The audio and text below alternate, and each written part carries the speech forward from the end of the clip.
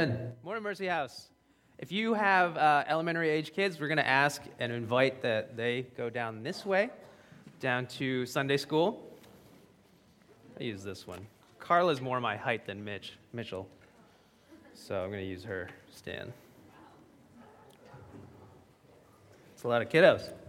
All right, good morning, Mercy House. How are we? Good. Real good, huh? First Sunday of the new year. Yeah. It is. Got a hard crowd this morning. All right. Well, hopefully you are still running strong with your New Year's resolution. Everybody's still doing what they set out to do? No? Anyone quit already? Yeah, some of you. Yeah, I don't think I have a New Year's resolution. I don't really have one. So my wife got me facial moisturizer, so I've been using that the last few days. So that's the new thing for 2019 for Thomas Moore. My name is Tommy Moore. I'm really glad that you're here this morning. I want to welcome you. If you don't recognize me, I'm on staff here at Mercy House, and I'm going to keep charging us through this winter sermon series called Jesus University. Jesus University. And we're taking a 4-week dive into what Jesus teaches his disciples about what it means to be a disciple. And we're looking at Luke 19 and 10 during this time because really it's a densely packed section of Jesus' teaching, but it's also a significant turning point for the disciples themselves as they're following Jesus. So we saw last week kind of this very catalytic moment where Jesus mobilizes and sends out his disciples to preach the gospel and to perform some supernatural healing on the people around them. And so they're going from this classroom setting to like the operating room, so to speak, in literally like months, within a year of having met Jesus. Because if you remember, as you're reading through Luke, Jesus starts his ministry in chapter 4.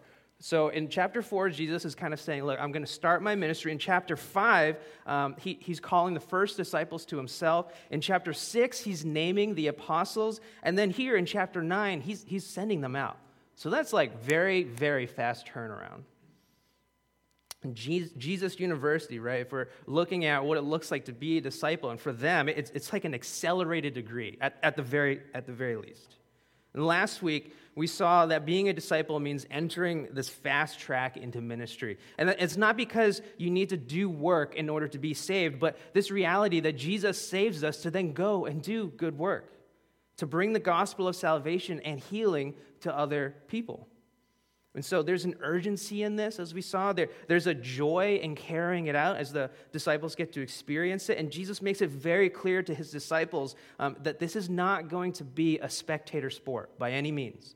It's not a come watch on Sunday, check off my reading plan throughout the week, kind of isolated relationship with Jesus. It's a full life encompassing, hands getting dirty, opposition-ridden, tear-wrought, faith-requiring mission that Jesus invites his people to. It's what we're being mobilized for. So that's what we talked about last week. And that if we're not experiencing these things as disciples of Jesus, it might be because we just don't quite know what it means to be a disciple, or maybe what it entails, or maybe what it costs to be a disciple of Jesus, which is okay. That's why we're here this morning. And so my hope for this sermon series is that the call of discipleship, what it means to be a disciple, would just be very clearly laid out, clear as day, no fine print to sift through. And as that call is laid out clearly for us, the application to our lives and the ways that we are to respond are also very clear for us. So let me pray for us again, and then we're going to dive right into the text. God, we thank you for this morning.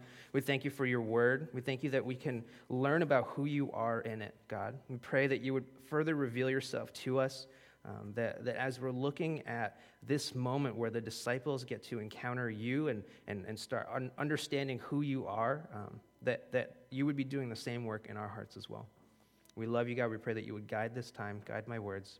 We pray this in Jesus' name. Amen. So the section of text right before the one that we're going to be looking at this morning is where Jesus, he basically instigates this impossible situation for his disciples. So he challenges them in their limits of hospitality and of faith to have compassion in a very inconvenient situation to have compassion in, and to trust in Jesus to do something that would literally be impossible. So this is the feeding of the 5,000. And when the disciples hint that the day is drawing to an end, and all these people who have come out to see Jesus, they're like, hey, they need to eat, they need someplace to go, they should maybe go and take care of that themselves, Jesus casually suggests that maybe they, the disciples, should be feeding this crowd of thousands of people. Remember, right, this isn't a small group. This is not like, okay, let's feed all y'all after lunch today or after the service today. We're talking about a Mullins Center packed to the brim, right? We talked last week, the capacity for the Mullins Center is 9,672, I think it was. But we're talking about 5,000 men, so if you're including women and children, you're looking at closer to 15,000 people. So a Mullins Center, jam-packed with people, and Jesus is like, let's feed them. How about you guys go feed them, right? He's instigating this very supernatural experience and situation for them.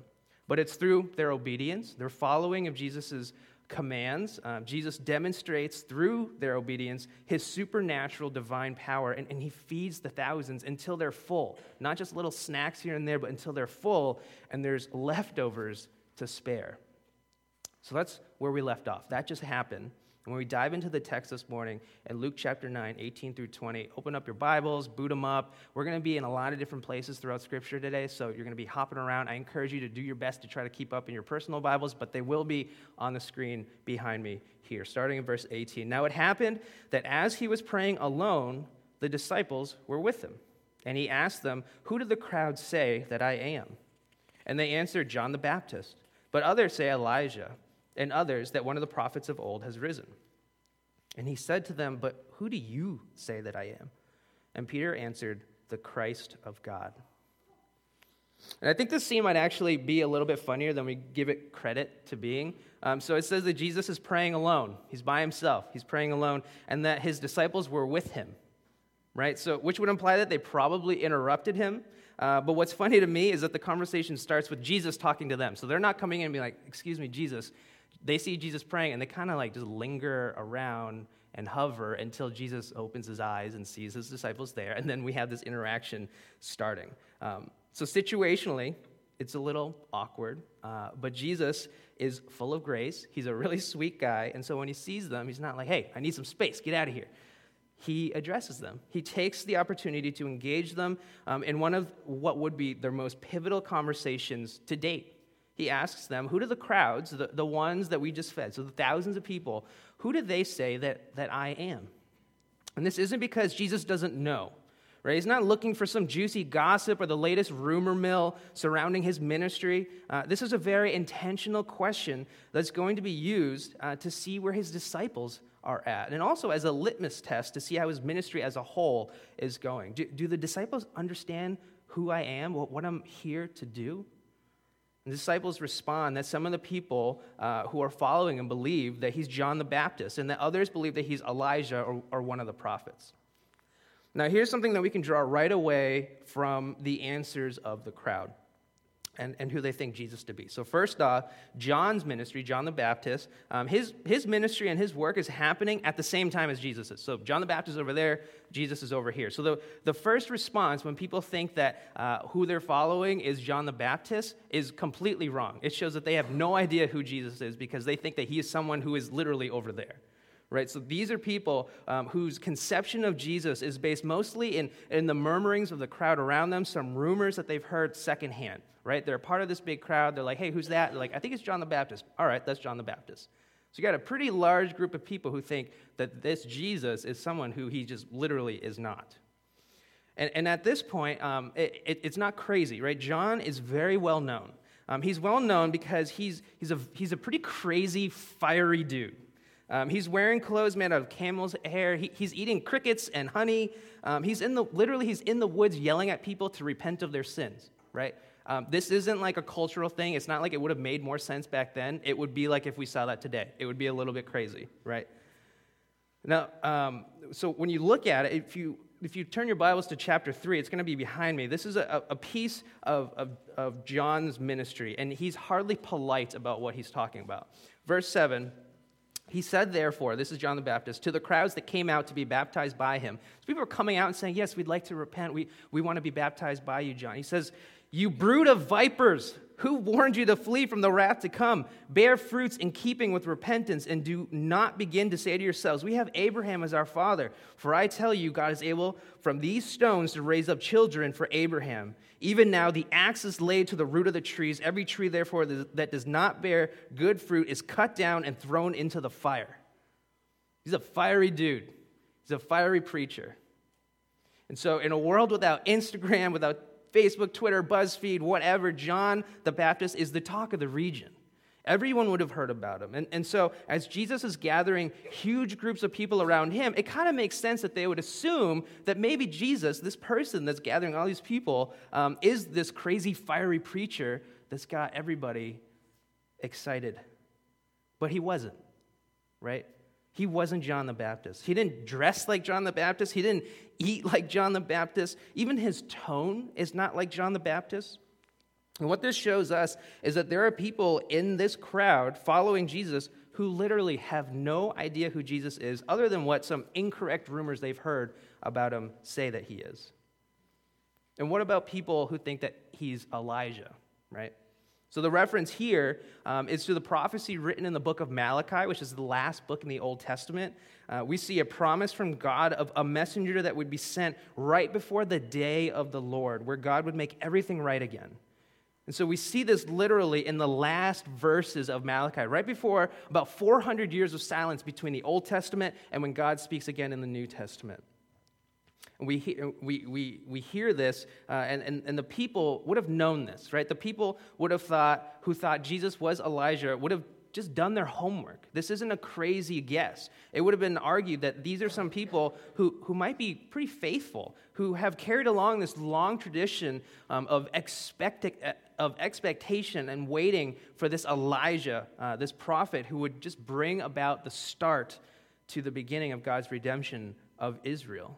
So it's a pretty good guess, but they were wrong as well. He's not Elijah. We know this because earlier in Luke, it says, we see in chapter 7, verse 24, Jesus says that Elijah, the prophesied precursor to the great and awesome day of the Lord, this is Malachi 4:5, has already come. You can read it in verse 24. It says, when John's messenger, and this is John the Baptist, had gone, Jesus began to speak to the crowds concerning John. What did you go out into the wilderness to see? A reed shaken by the wind? What then did you go out to see? A man dressed in soft clothing? Behold, those who are dressed in splendid clothing and live in luxury are in king's courts. What then did you go out to see? A prophet? Yes, I tell you, and more than a prophet.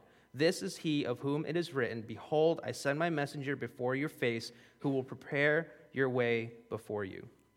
And Jesus confirms by quoting Malachi chapter 3 that yes, this is the person that you've been waiting for to usher in the day of the Lord. And he's come, and his name is John the Baptist, not me. So those in the crowd who thought Jesus was Elijah, though it would be a very educated guess, they're wrong about Jesus. They also don't know who Jesus is. So those, if he's not the big fiery preacher, prophet meant to usher in the day of the Lord, who is Jesus? Who is this Jesus? In verse 20, we see, then he, this is Jesus, said to them, but who do you say that I am? And Peter answered, the Christ of God. And the first lesson we're seeing this morning for being a disciple of Jesus is that you need to know who it is you're following. You need to know who it is you're following. And while that may seem very straightforward, this actually is probably one of the major barriers to people entering into true discipleship, is that their understanding of Jesus is not actually true to who Jesus actually is. So in addition to this vital component of discipleship being that you need to know who you're following, it's crucial to understand that you can be wrong in your conception of Jesus. You can be wrong in your conception of Jesus. And we see this here in three ways. We see three ways that people can see who Jesus is. So the first one is that those who think that Jesus is John the Baptist are following the crowds and believing in secondhand rumors. They're not verifying the facts. They're kind of just along for the ride with everyone around them. They're seeing free food, awesome. Free healing, awesome. Let's go. I'll be a part of this right now. And those of us today who might be in this boat are going to be people who might have a cultural understanding of who Jesus is. They might even celebrate Christmas and honor Jesus, and like we would any other famous person that gets a holiday. And I think that with these people, there's really nothing exactly wrong with that picture, that conception of Jesus to them, right? People who think that Jesus is John the Baptist back then, they weren't like, I'm wrong, but I also think that that's John the Baptist. No, they do believe that that's John the Baptist. They're just completely wrong in that. And so I think that's what we see here. We can see here today is that there are some people who are following Jesus casually, understanding who he is, can benefit from him in some ways, maybe his church community in some ways, but really have no idea who Jesus is. And the question is, okay, if you have that conception of Jesus, can you be a disciple of Jesus with this understanding of who he is? And I think the question is no, you can't. And when you look at those who think that he might be Elijah, there's some understanding of facts and knowledge behind that assumption. It's not wildly off.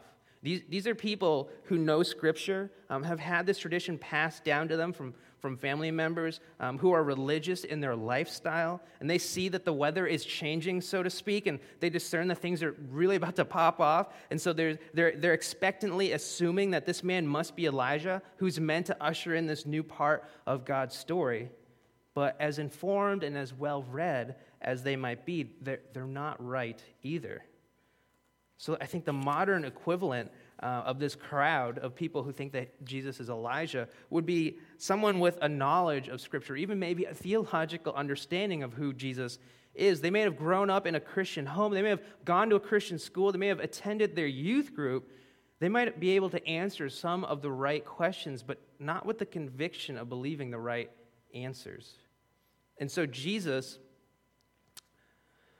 we can know Jesus based on rumors of what people say. We can know Jesus based on traditions that have been handed down to us. And I think that there's a third option where we can know Jesus like the disciples knew Jesus. And when Jesus asks the disciples who they say Jesus is, Peter responds, the Christ of God. The Christ of God. It doesn't happen often for Peter, but when he gets it right, he nails it out of the park. Right? Peter is absolutely 100% right here. But why? Why is his understanding of Jesus right and everyone else's is wrong? This is a challenging thing to even ask, right? Why is Peter right and everybody else in the thousands in that crowd wrong? He's hearing the same things that all the crowds are being taught. He's seeing the same miracles that are being performed. He's seeing the same man as anyone else, and he goes about his day and his life seeing the same person everyone else is seeing. Why has Peter and the other disciples been able to figure out something that nobody else has at this point? It's because Peter and the others each personally discovered who Jesus was. They personally discovered who Jesus was. They didn't discover who Jesus was from rumors being told by others around them or what the culture or the society would say about Jesus. They didn't discover Jesus in the scriptures that they had been very well acquainted by or the traditions that were handed down to them by other people. They discovered that Jesus was the Christ of God, the Messiah, by each of them individually speaking with Jesus, spending personal time with him, and putting the pieces together for themselves that God had been revealing to them. So the second lesson this morning that we're seeing in this scripture is that being a disciple of Jesus requires personally discovering who Jesus Christ is. The question Jesus asks his disciples can be one of the most helpful questions to ask in a discipleship relationship with someone today. And we might hear when we ask somebody, who do you say Jesus is? We might hear, well, my parents told me when I was growing up that, or, well, my professor thinks that Jesus is, or maybe, well, Robert said on Sunday that Jesus is. And don't get me wrong, these can be good answers. They might even be the right answers, but if they are not personally discovered and held as personal convictions and beliefs, then we're not disciples. We're not. We are in the crowd seeing Jesus from afar. So have we discovered who Jesus is? Personally, in our heart of hearts, have we discovered who Jesus is? Not what a blog might say about Jesus, not what a great book might say about who Jesus is, or maybe that uncle or aunt who loves Jesus, what they say, about Jesus, not even what our spouse says about Jesus, not what I'm saying about Jesus right now, but who do you say that Jesus is? And this is a turning point for the disciples, and it could be a turning point for some of us in the room this morning. If you're having a hard time answering that on a personal level, just want you to know that's okay. That's okay. That's why we're here this morning. This is a great place for you to be discovering who Jesus is, and I think that this sermon might really help in that process of you discovering who Jesus is. So that's a good question to move on to. Who is Jesus? Who does Peter personally discover or learn that Jesus is? Peter says the Christ of God. The Christ of God. What does that mean? Well, the word Christ is going to be from the Greek word Christos, which means anointed. Anointed. It's also the same as the Hebrew word Mashiach. I got that from Austin, so if that's incorrect, you can blame him. Mashiach, meaning Messiah. So to be the Christ of God or the Messiah of God would mean to be the anointed one of God. That's the buzzword, anointed.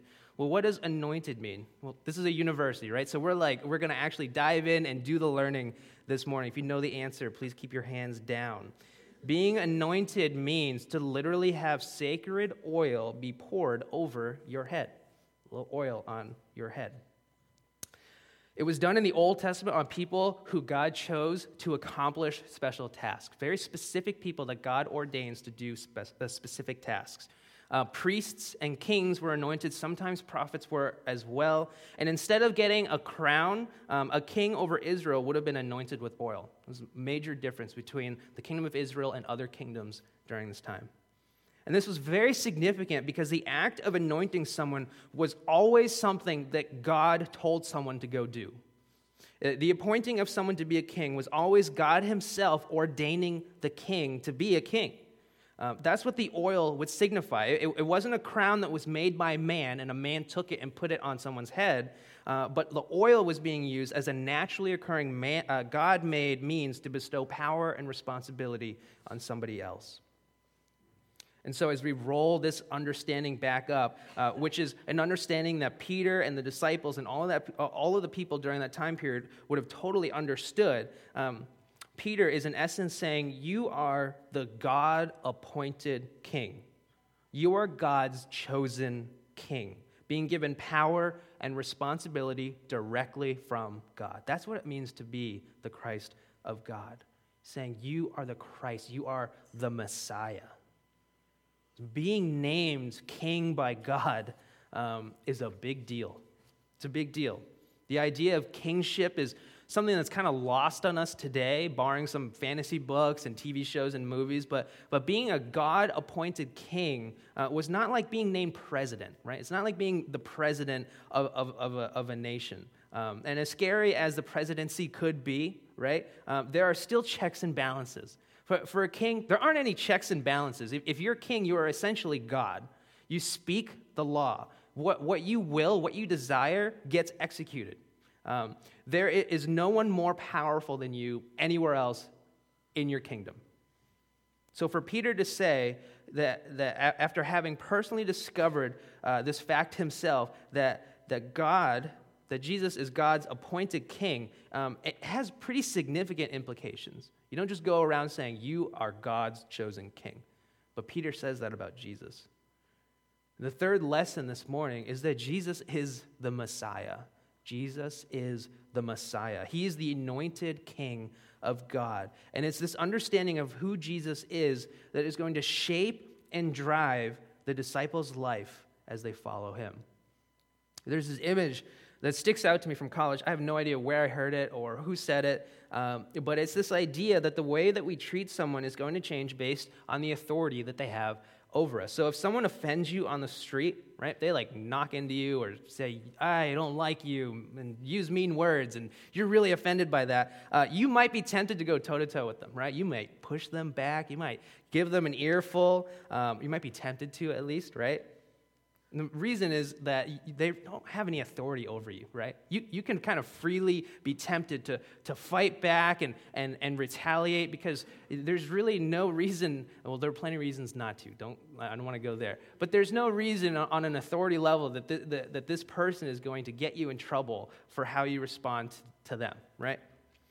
But if a police officer arrives onto the scene, you'd be very wise not to speak to her in the same way that you would speak to this person, correct? Or at least you should have the sense to. And if for some reason things get really out of hand and you're brought into a courtroom, right, you got to plead your case before a judge, you'd bet that you'd be scrounging up every ounce of manners that you have as you're speaking to that judge. Now, you imagine that you're taken before a king, right?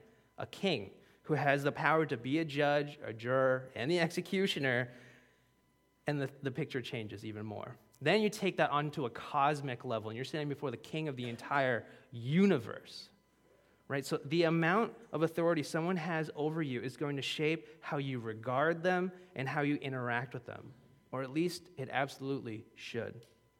The reason why I say this is because Jesus, as we read the Gospels, he's a teacher, right? He's a good teacher. He's a friend. He's a philosopher. He's a theologian. He's a son. But I challenge you this morning to view him above all of these other things as being the king and ruler of all of creation, as the Messiah. A disciple who is able to have this view of Jesus first and foremost as a king will have the correct posture for true discipleship. And this is how we ought to view him each day, each time we approach him in prayer, each time we sing songs of worship to him. He's not our buddy who happens to be a king. He is the mighty king who happens to love us like a brother and like a sister. And I think it's fair to ask, well, what does it mean that Jesus is the Messiah? What does it mean? Let's look at verse 21. And he strictly charged and commanded them to tell this to no one, saying, the Son of Man must suffer many things and be rejected by the elders and the chief priests and scribes and be killed, and on the third day be raised. So Peter rightly identifies Jesus as the Messiah, but Jesus' response isn't necessarily what you would expect. So what I would expect are buzzers and confetti and trumpets going off. And to think that it would be such a big deal for the disciples to figure this out on their own without having been told it at all. Imagine what it would take to have to convince someone that you were the king of the universe without being able to say that you're the king of the universe, right? So when Peter says this to Jesus, I imagine Jesus being like, yes, you got it. You're right. You finally figured it out. But he doesn't say that. Jesus responds first by saying, don't tell anyone else this. Don't tell anybody else this. They're not ready to hear this. They're not ready to personally discover this yet. He also says, the Son of Man must suffer many things and be rejected by the elders and the chief priests and the scribes and be killed, and on the third day be raised. And some people might read this and see it actually as maybe a denial to the idea that Jesus is the anointed king or the Messiah. Jesus uses this phrase, the Son of Man, which seems like it would even be a demotion to the title of king. Why not Son of God, right? Why, after all, isn't he the Son of God? Then why not use that term? Why use this term, the Son of Man? And here's something that's really, really interesting. So the phrase Son of God, was actually fairly common in Jewish culture at this time, and it really wouldn't be used as a claim to divinity. Everyone was seen as a son of God. So to say that you were a son of God, it really wouldn't have meant anything significant. But the phrase Son of Man, which Jesus loved to use to describe himself, was almost never used. And the most significant use of it in Jewish culture was in reference to this concept that we see laid out in Daniel chapter 7, where Daniel, this prophet, is being given a vision of this day of the Lord that we've been talking about. And we see it in verse 13 of chapter 7. It's going to be on the screen behind me. I saw in the night visions, and behold, with the clouds of heaven, there came one like a son of man, and he came to the Ancient of Days and was presented before him. And to him was given dominion and glory and a kingdom that all peoples, nations, and languages should serve him. His dominion is an everlasting dominion which shall not pass away, and his kingdom one that shall not be destroyed. So you got this vision of someone with the appearance of a man coming down on the clouds, being given dominion and glory and a kingdom where everyone is worshiping and serving him. And the phrase Son of Man is used here. It's this densely packed term that points to this scripture right here. A man being appointed king and given power and authority from the Ancient of Days, God himself. Excuse me. When Jesus calls himself the Son of Man to Peter, it's a direct affirmation to Peter calling him king. There's no mistaking it, and Peter, along with his other disciples, would not have missed this nuance. Their eyes probably popped out of their heads that Jesus is using this phrase, Son of Man, to describe himself. But even as the anointed king, the Messiah, his purpose was not what anyone would have expected. Look what he says, verse 22, the Son of Man must suffer many things and be rejected by the elders and chief priests and scribes and be killed, and on the third day be raised. What? Suffer, be rejected, killed, on the third day be raised? What is Jesus talking about? For us, this is a part of the story that we know, but imagine yourself in the shoes of the disciples hearing this for the first time. It really doesn't make any sense, especially if Jesus is affirming his identity as the Son of Man from Daniel 7 with this epic scene of him ruling and reigning, to then say that he has to suffer and be rejected and killed. How do these pieces fit together? It would have been really confusing for them. The word must that we see there, the Son of Man must suffer many things, clues us into something that we need to look at. It points to the fact that this horrible thing that's about to happen isn't a coincidence. It's not going to be a result of a bad decision, or this isn't even Jesus' prediction of what might happen. It must be done, meaning it's a fulfillment of something that has already been planned. We read in 1 Peter 1:20 that this is something that was planned before the foundation of the world for our salvation. Something that has to be done. The disciples didn't like the idea of their king dying for obvious reasons. This wasn't exciting news for them. This wasn't a rah-rah moment for them. Nor does it really fit into their vision of what their ministry, Jesus' ministry, would look like. They couldn't see how suffering, rejection, and death could lead to this Daniel 7 moment. Not to mention that suffering, rejection, and death seemed like weakness. That's not something a strong king would do. Was this really the king that they wanted to follow, to be disciples of? Peter would make his feelings known, as he usually does. In Matthew's account of this conversation, we see him actually taking Jesus aside and rebuking Jesus. They're having a lot more fun down there than we are, right?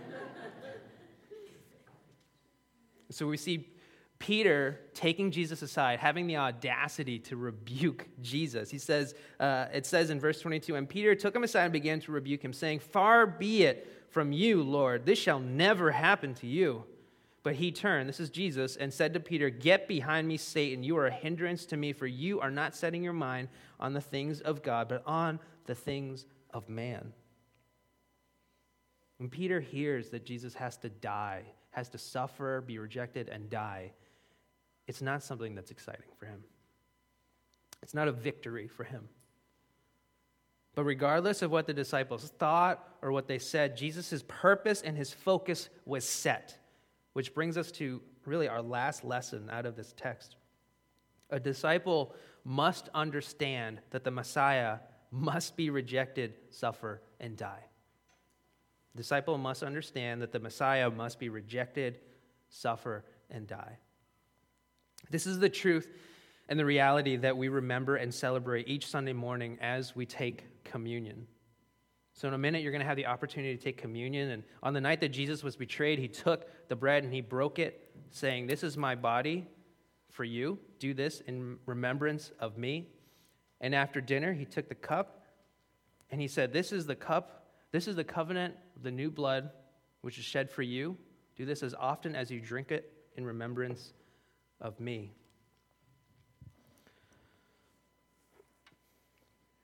In order to get to that Daniel 7 reign, Jesus the Messiah would have to first save his kingdom. He would have to save and redeem his kingdom to have a kingdom to reign over. His rejection, his suffering, and his death, they wouldn't be weakness. On the contrary, we see that Jesus' choice, his active choice to bear his cross and his willingness to face suffering, rejection, and death would be a demonstration of his strength and his passionate love for his people, for us.